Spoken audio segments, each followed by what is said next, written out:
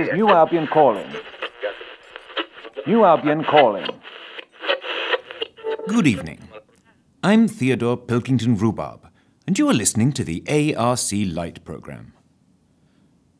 Coming up in a few short minutes is another of our Slumber Time stories, and this week it's part 2 of a 3-parter that has some connection with the moon. Wait a minute, Mabel. If this is part 2, then what happened to part 1? What's that? It comes after part 3? Oh, well, once again, Mabel, you are not making much sense, but who am I to question your great wisdom? Anyway, I don't care about that, as we have something very exciting to share with you in the form of this week's Musing of the Moment. Some of you may recall the wonderful recordings of old Albion folk songs that we broadcast for you a few programmes back. Well, we are delighted to say that for this week's musing, we have another of Dame Hildebrand's enigmatic recordings. This one is a bit different, as this year Dame Hildebrand was contacted to return to Skegthorpe to give a leavers speech to the pupils of the school where she was previously the headmistress. As you can imagine, the venerable dame was a fountain of sensible advice for the young boys and girls, and as a pioneer of waxo-spiralograph recordings, she was adamant that the speech was recorded to allow its profound words to inspire other children as they set out into the wider world.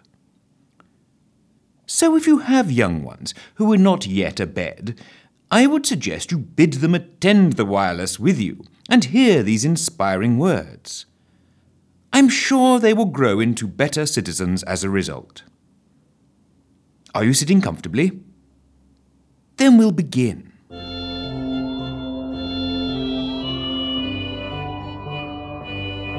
ARC presents Musings of the Moment with Dame Hildebrand, Dylemma Spaniels.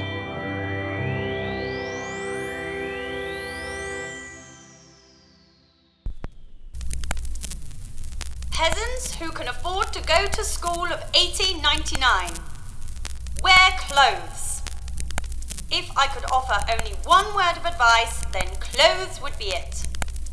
Also, you are dirty and you should wash frequently. Church. Go to church, but stand at the back and wash first.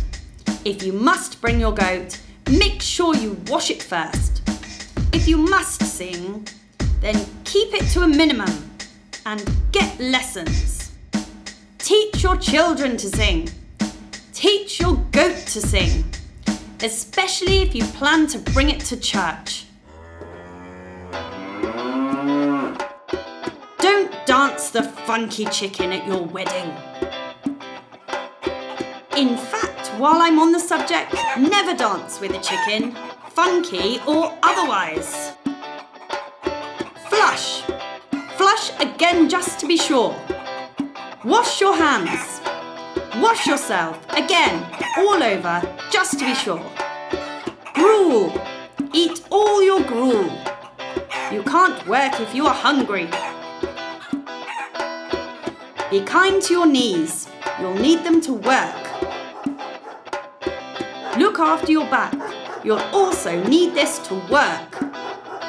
If you can't work, you will probably die. Or, at the very least, end up in the workhouse. Don't say I didn't warn you.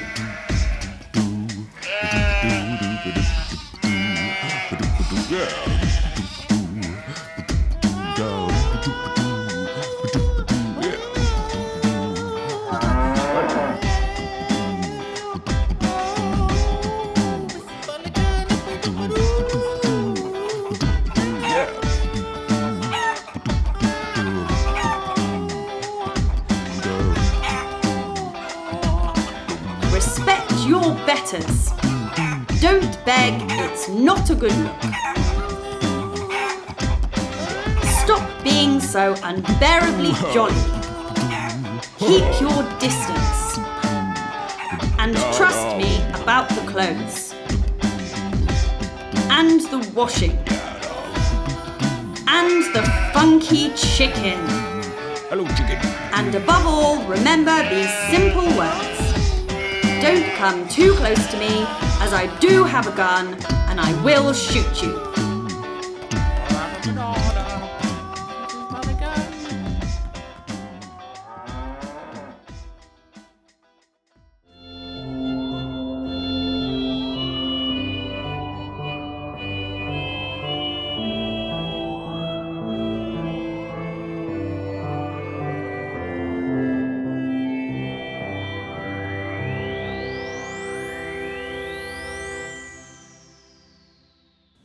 Well, that certainly got me thinking. Now on the Light programme, it's time for Slumber Time Stories. And this week, it's rather confusing, since it's part 2 of a 3-parter. Apparently, it's the intention of the author that part 2 should precede part 1, and part 3 should appear at the intersection of these 2 aforementioned episodes. Well, I've never met this author, but he sounds like a right ninny to me. Anyway, here it is.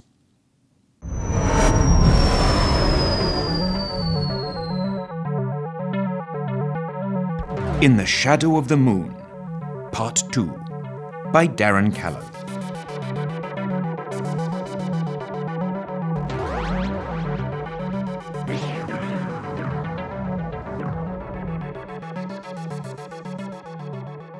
Still very much dazed, and even more confused, Tobias Fitch tried to force his gummed-up eyes open just a little to take in his surroundings. He had no idea how long he had been unconscious, and, as yet, no memories were demisting themselves enough to allow him to recall how he got to that particular state in the first place. Trying to ignore the throbbing that seemed to come from almost every part of his body, he dragged one of his eyelids open and waited groggily as everything gradually came into focus. The first thing that he realized was that he was in the open air and lying on some sort of extremely uncomfortable metal table or trolley. Above him, he could make out a crescent shape drifting lazily amongst the clouds. Ah, the moon, he thought. It was at least a familiar thing to focus on, whilst he allowed his other senses to come back online. He became aware of noises around him, hammering and grinding, and the general discordant melody of construction. Not too loud or insistent, just enough to let him know that something was being built nearby. He tried to move his arms, but was dismayed to find that they were strapped to the cold metal construction beneath him. However, his legs gave every impression of being unrestrained, despite the fact that he could not move them very much. He had no further time to consider his predicament before he heard footsteps moving fairly swiftly towards him, and the sound of something fairly chunky being dragged along behind. Despite throbbing pain from pretty much every part of his neck and shoulders, he craned his head towards the sounds, and his other eye popped open in surprise at the sight of a begoggled man with wispy grey hair looming over him, busying himself with lighting a rather gothic-looking oxyacetylene torch. "Hey, wait a minute there," gurgled Fitch, desperately trying to wriggle his arms free to defend himself. "Oh, do restrain yourself," came back a drawling, monotone voice that was so dull it almost sent him back into unconsciousness. "I will not injure you if you hold still." Despite its overwhelming tediousness, the voice had the ring of truth, and Fitch decided to do as he was bid and save his strength for now.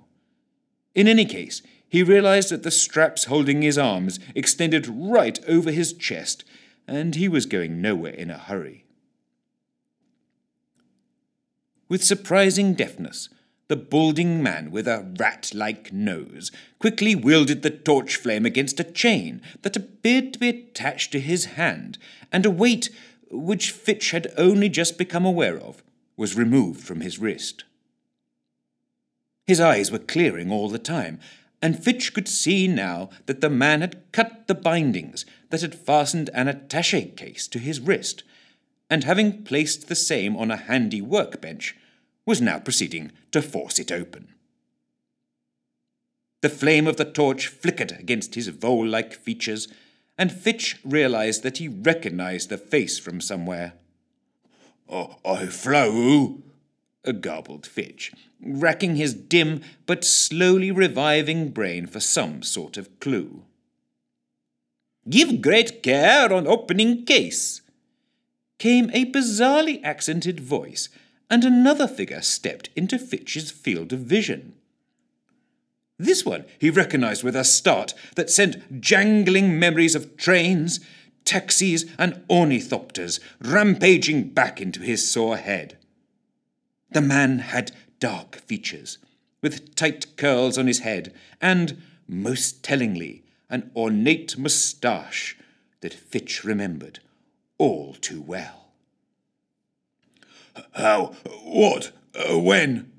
spluttered Fitch in his general direction, and then reprised superfluously, "How?" The mustachioed man, resplendent in a velvet smoking jacket, ignored his snivelling entirely, and instead bent over to inspect the contents of the now open attaché case. The mouse-featured man, who seemed to be dressed entirely in grey from his drab lab coat to his uninspiring shoes, removed his goggles and reached into the case to pull out what seemed to be a small diode valve, or similar, and held it up in two bony fingers to allow the other man to look more closely. "Attend with maximum care," intoned the second man with, both comically and eerily, an entirely different accent to when he had spoken previously. "Naturally, I do not wish to damage the very last piece of our ascension engine," drawled the grey figure in his usual drab tones. "You may desist with your admonishments." Meantime, the very mention of the word ascension had sent a shiver down Fitch's spine, and he finally managed to place the grey-coated man, who was surely none other than Rhenish Snook, a member of the much-feared Fourth Day Ascension League.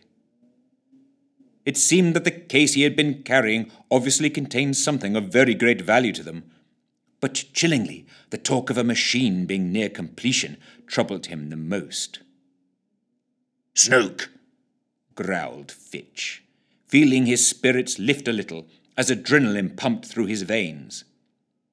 With a throaty yell, he threw himself against his restraints to see if he could break free, but with no success.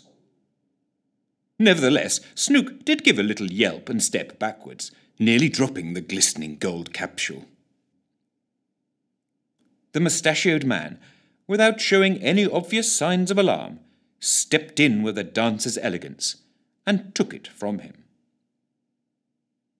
"Surfeit of care applied. Permit Ian to intercede," drawled Moustache Man in yet another different and completely unplaceable accent. Didn't really have him down as an Ian, thought Fitch, but he kept this irrelevant insight to himself. Despite his groggy state, his instincts were beginning to reassert themselves, and it was clear he needed to find out as much information as he could about where he was and what was going on. A cunning ploy or sneaky deception was required, so he rummaged deep within the recesses of his still throbbing grey matter and found not a dicky squiggle.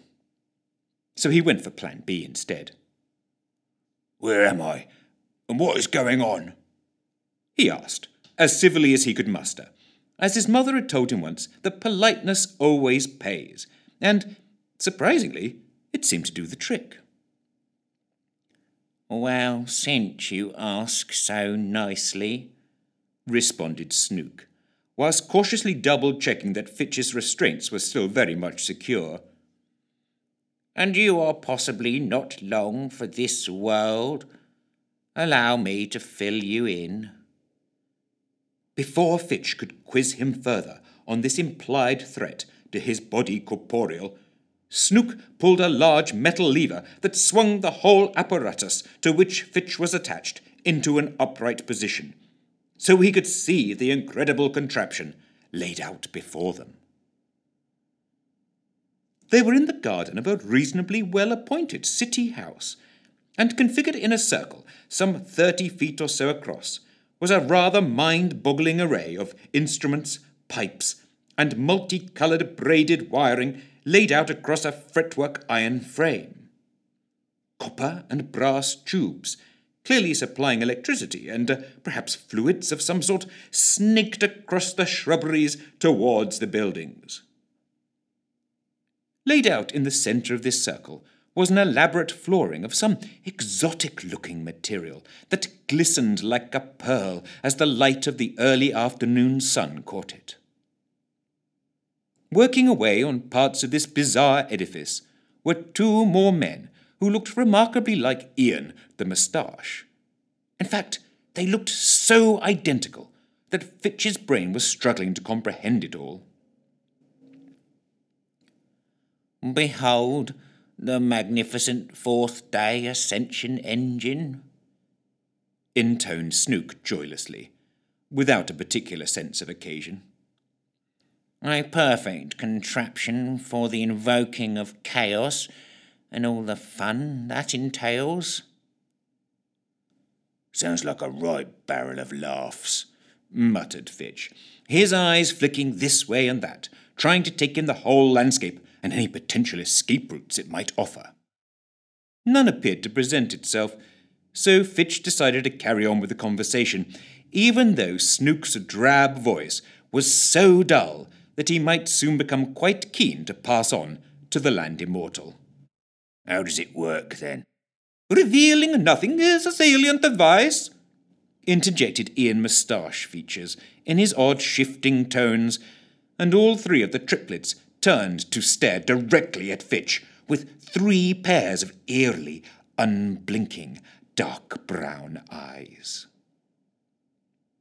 All right, keep your wigs on, muttered Fitch, trying not to show how unnerved he was by the whole escapade. No idea, drawled Snook, rubbing his thin fingers together in a way that could quite possibly be thought to denote pleasure. My understanding is that it either raises the dead, summons ghouls from the other side, or tunnels into the core of the earth. Ian has been a little vague about its exact function, and utterly silent on its method of operation. Personally, I care not. Somewhat mollified by this, Ian and his identical colleagues went back to their work. We're going to give all 3 a shot and see what happens. And I guess I'm your sacrificial chihuahua, inquired Fitch through gritted teeth. Indeed. And as the ultimate expression of pure science, it will be our great honour to watch and observe the results of this, the final experiment. He turned towards Ian of the impressive nasal rug, who was waiting patiently by a gold and copper box with a receptacle on top that looked a perfect fit for the valve unit from Fitch's case.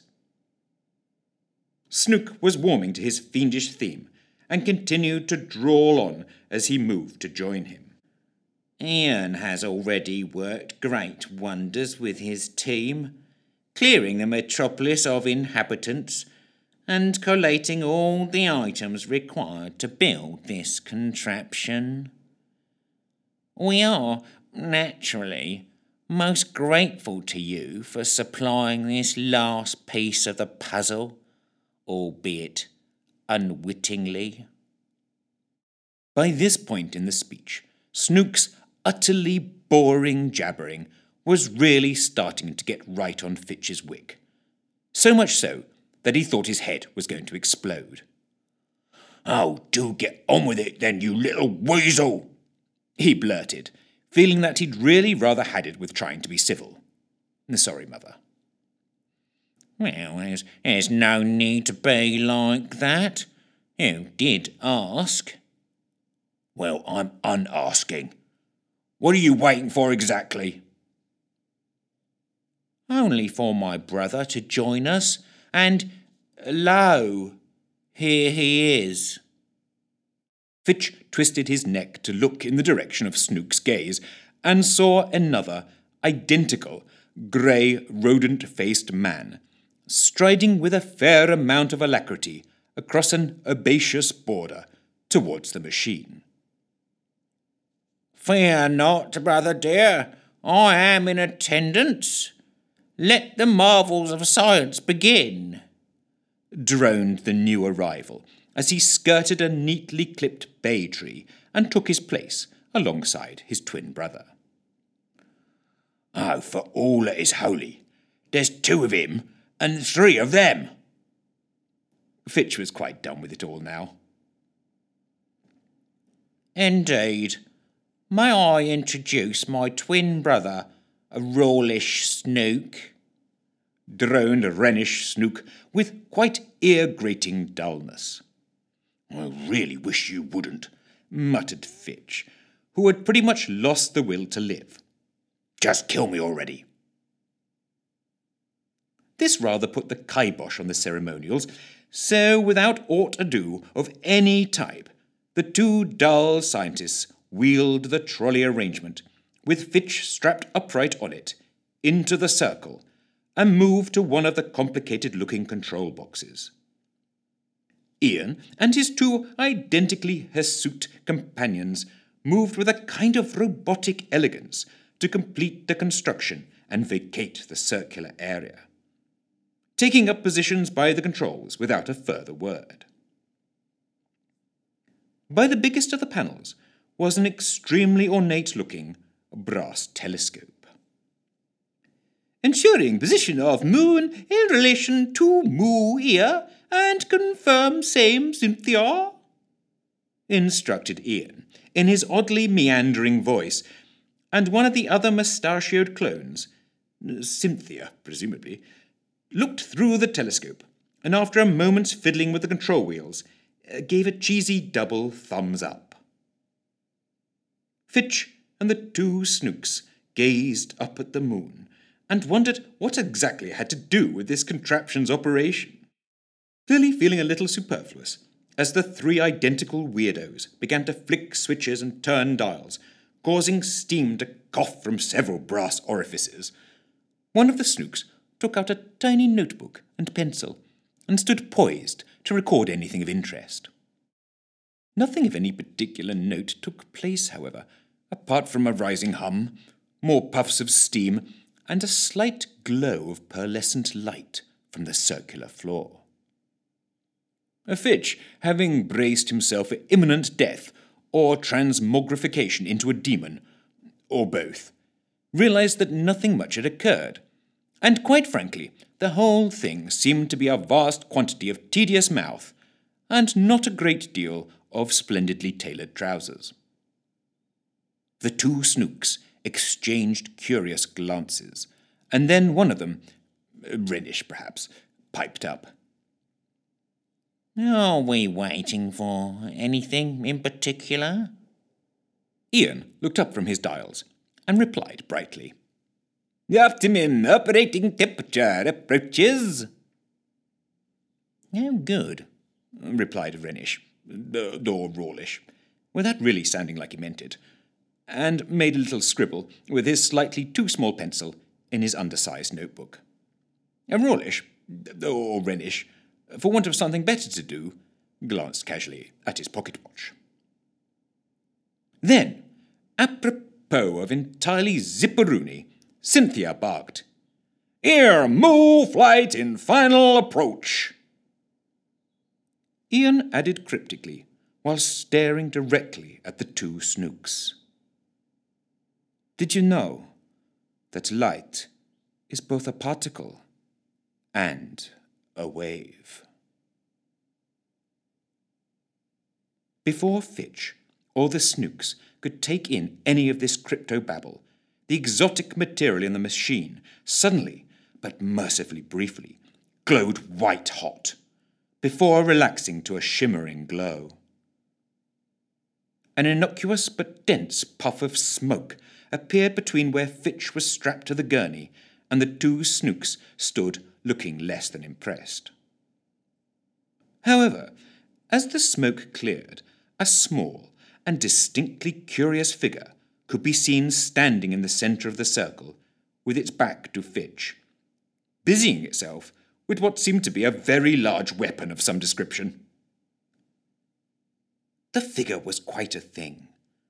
Although hard to make out clearly, it was clad in an extremely unusual-looking red and gold spacesuit, with a large tank of gas on its back, and pipes feeding a green-tinged vapour into a large domed helmet. What little of its features that were visible within the helmet were very odd indeed. It was red-skinned, and had a knotted little reptilian-looking face with no nose, pointed ears, a wide, spiky, gold-toothed mouth, and 3 eyes on stalks protruding from the top of its head. Curiously, it was so preoccupied with trying to operate the large rifle-type thing that it didn't seem to have noticed where it was or that anyone was looking at it. Eventually, in a way that would have been quite comical if it hadn't been so darn weird, one of the 3 eyes looked up from the weapon and glanced with increasing alarm at its surroundings and the 2 snooks gazing slack-jawed back at it. The other 2 eyes jolted upwards and stared intensely in 3 different directions. "A demon, I presume? Jolly good," muttered one of the snooks. The other began scribbling in his tiny notebook once more. However, before further inquiries could be made, the newcomer panicked and flicked an operating switch on his giant plasma rifle.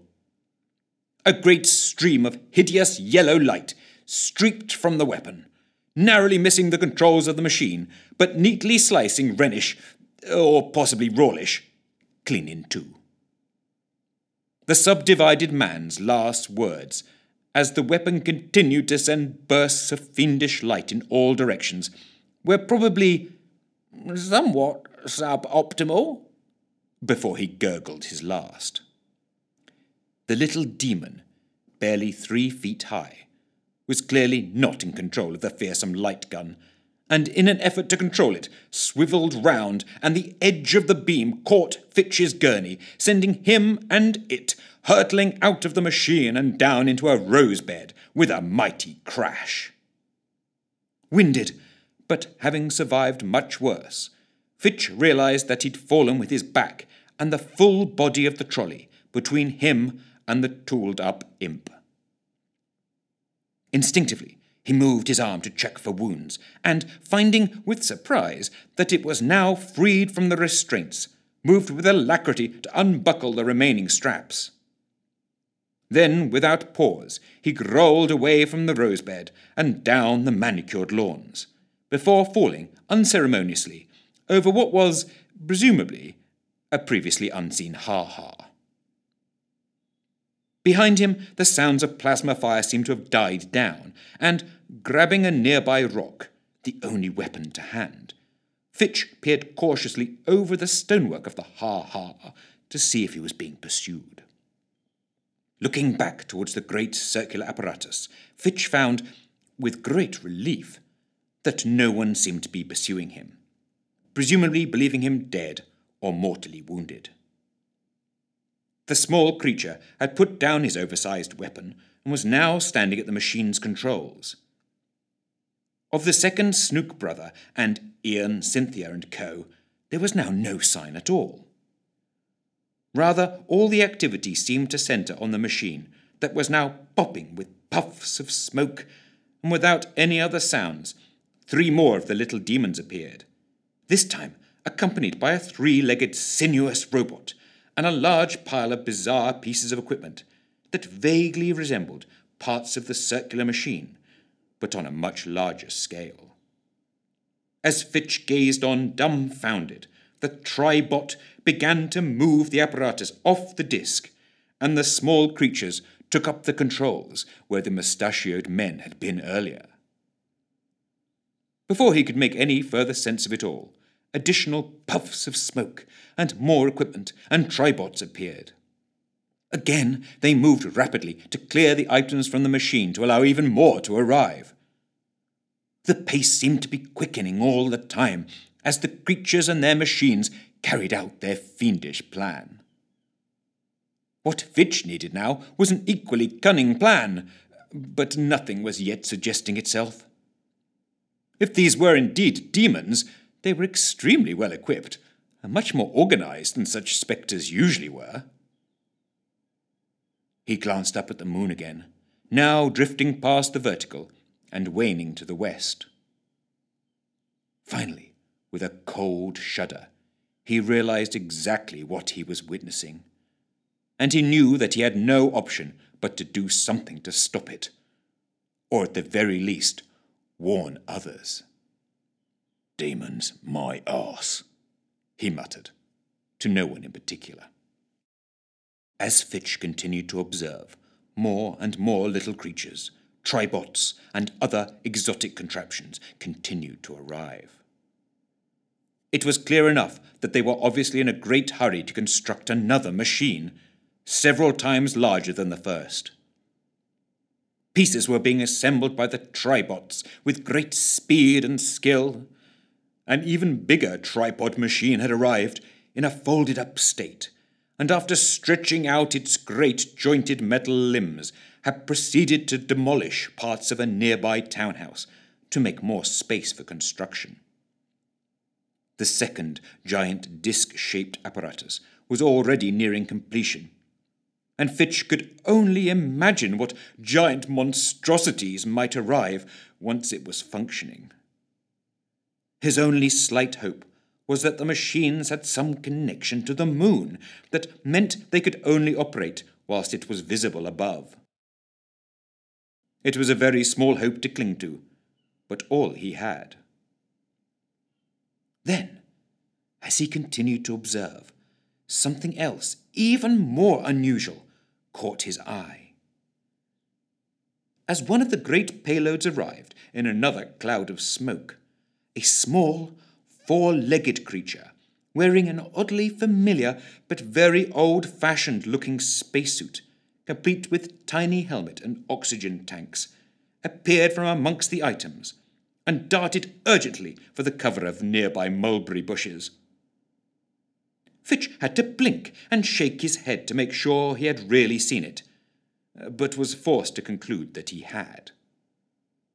A cat in a spacesuit had just run from the machine, and, if he wasn't dreaming, it bore Homeland Defense insignia. "Oh, for heaven's sake," he growled to himself, but he realized that finding the cat was going to have to be his priority now. There must be a clue in its sudden appearance, and judging by the way it moved, it knew not to hang around in the presence of these weird creatures. Shifting his aching frame onto all fours, Fitch began to crawl in an extremely undignified manner along the rough bricks of the ha-ha towards the mulberry bush, where the cat had scampered for safety. Trying his best to keep a low profile, not easy for someone with Fitch's bulk, he dragged himself out of the ha-ha and into the shrubbery, where he had last seen the besuited feline. Sure enough, as his eyes adjusted to the slight gloom in the bushes, he saw the cat sitting in its somewhat cumbersome spacesuit, clearly weary and scared, observing him wide-eyed with extreme anxiety. Fitch moved very slowly, partly so as to not scare the animal, and partly because he was in too much pain to do otherwise. The cat did indeed have on a very natty-looking spacesuit. Not a perfect fit, but elegant enough in an old-fashioned sort of way. Just below his little helmet and breathing tube was, clearly enough, an enamelled badge that read, Homeland Defence. And a second one below that read, Albion Expeditionary Force, brackets, extraterrestrial, close brackets. More baffled by this than before, Fitch edged closer, reaching out one muscular arm in what he intended to be a reassuring way, and for want of something more cat-friendly to say, offered a grizzled, Here, kitty, kitty, and added a hopeful, Good kitty. The cat, though, wasn't buying any of it, and just as Fitch inched close enough to make a lunge, it darted off with surprising speed, leaving Fitch to fall into the dust. Oh, bloody moggy, he muttered, but had no real choice other than to follow it out of the bushes and into the large house in whose gardens they had been having such japes. Glancing over his shoulder as he crossed the threshold, Fitch observed anxiously that the creatures had nearly completed their second great circular machine and were already constructing a third. 2 menacing great tripods stood towering over everything, and the little armoured demons were running here and there, setting up a variety of ugly-looking weapons. Any thought of trying to stop them had long since left his head. All he wanted to do was get the blasted space cat and vamoose as quickly as he could. Cautiously making his way into the drawing room, onto which the door led, Fitch surmised that the house had probably once been owned by some sort of inventor, since most of the room was full of eccentric-looking items, the uses of which Fitch could not begin to imagine. He had no time to consider it further, as he had a cat to find, and in a vain attempt to expedite this, offered up another pathetic, Here, kitty, kitty.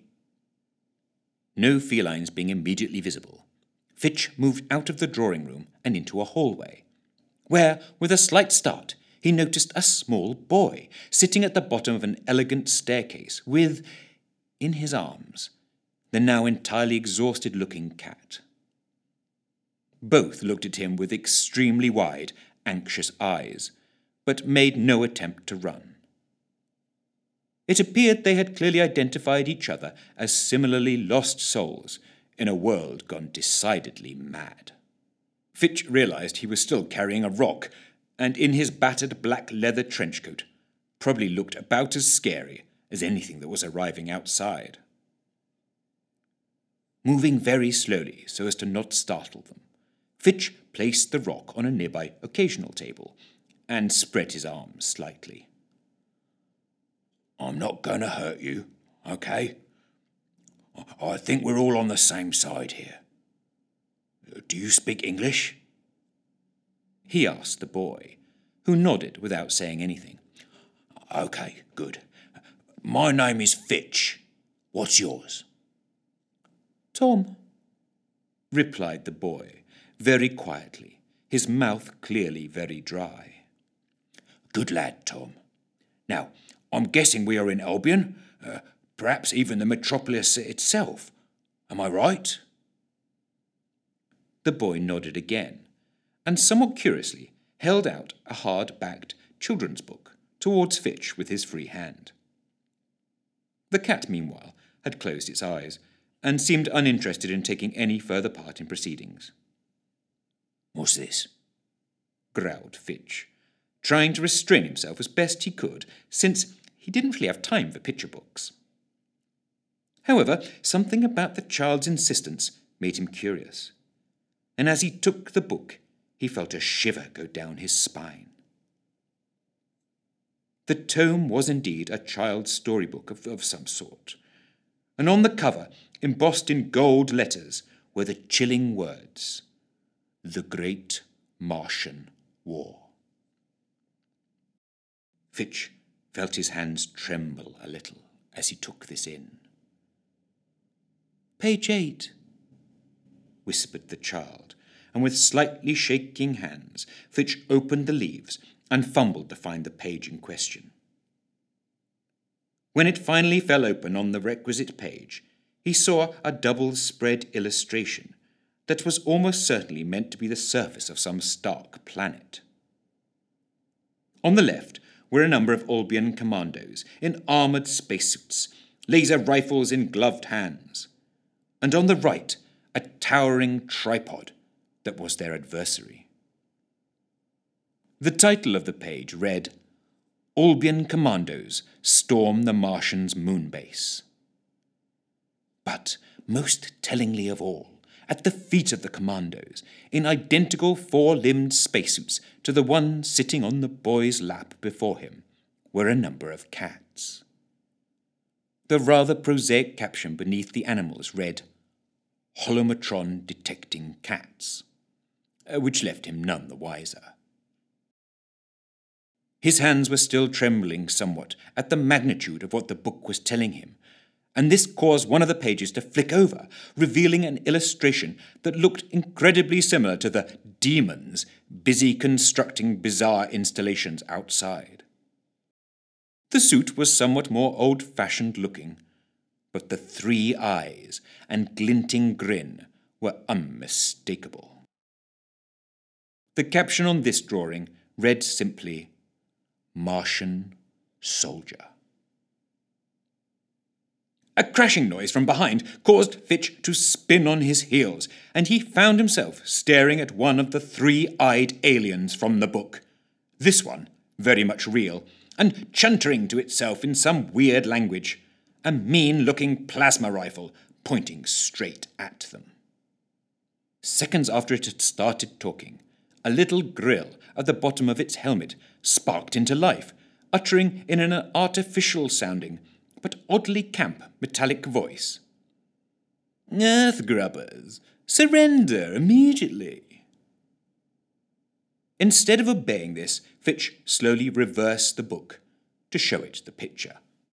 "I know what you are," he hissed. But before he could elaborate more, the cat, which had revived itself somewhat, leapt at the alien, who swiveled 2 of its 3 eyes and gave a little shriek. Falling backwards, it fired the gothic-looking weapon, and its sickly yellow beam sliced through the ceiling and sent a cascade of plaster and dust tumbling around them. "Uh-oh," translated the metallic voice, somewhat belatedly. Finally in his element, Fitch moved quickly, grabbing the plasma rifle and slamming the butt into the alien's helmet, sending a crack spidering through the glass dome. Wisps of sulphurous green smoke seeped out from the fractured helmet. The alien gave a gurgling little moan, which the grill translated shortly afterwards in entirely unsuitably sly tones as, "Help, Mummy." "Too late for any of that, Martian," growled Fitch, fumbling with the rifle until he found the right controls, and blasted the Martian, and most of the floor, in a stream of molten plasma fire. Evil-smelling smoke filled the room, and fearing further aliens arriving at any time, Fitch slung the rifle and moved to grab the boy and the now motionless cat. "We are done here, boy. Do you know where there are any cars or carriages?" Coughing and shielding his mouth from the acrid smoke, Tom nodded, and began to lead them to an oak-panelled side door. Fitch strode after him, cat tucked under his arm, noting as he went that there was a message canister on the side of the cat's suit. He could only pray that it contained information that might help to improve the plight of humankind. With his free hand, he unlatched the cat's space helmet and cast it to one side. The cat breathed what Fitch did not realize was its first ever mouthful of Earth's atmosphere. And trying his best to be gentle, Fitch rubbed it between its ears. "Whoever you are, You've done well. I'll get your message to those who will know what to do with it." He hoped this was reassuring for the animal that seemed tired and heavy in his arms. But Fitch was not sure if he even believed his own words. By turns they came to a garage, and Fitch found a fueled car and drove them all out onto the strangely deserted streets and away from the swelling ranks of the Martian war machine. His only plan was to leave the city, that he now recognised as Albion's capital metropolis, and attempt to reach the Prime Minister's country house that was not far away at Chartingfold Levels. Surely someone there could alert the necessary forces to the invasion now taking place in the heart of the capital. As he drove, he glanced up and realised he was heading straight towards the now waning moon. Perhaps it was a trick of the light, but he could swear that it looked like the orange half-globe was letting off small streams of smoke. Now he knew they were in all kinds of unholy trouble. What other conclusion could one arrive at when it was clear to all who had eyes to see that the moon was on fire?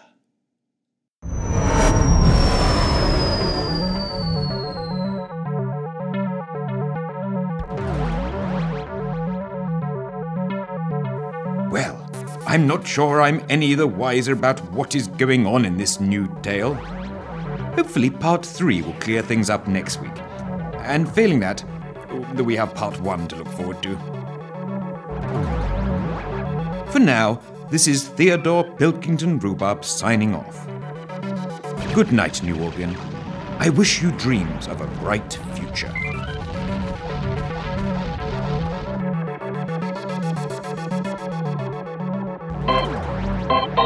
All characters and stories are copyright to and performed by Darren Callow, with the exception of Dame Hildebrand Dilemma Spaniels, performed by Emma King.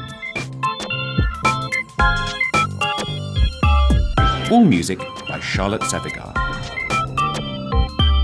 Tales of New Albion is available to buy from Amazon online stores or via Bandcamp, where the album is also available.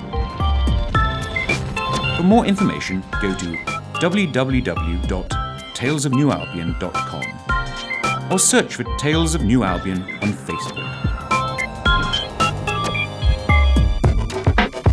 Tales of New Albion is a Monkey Teaspoon production, Albion Radiophonic Corporation.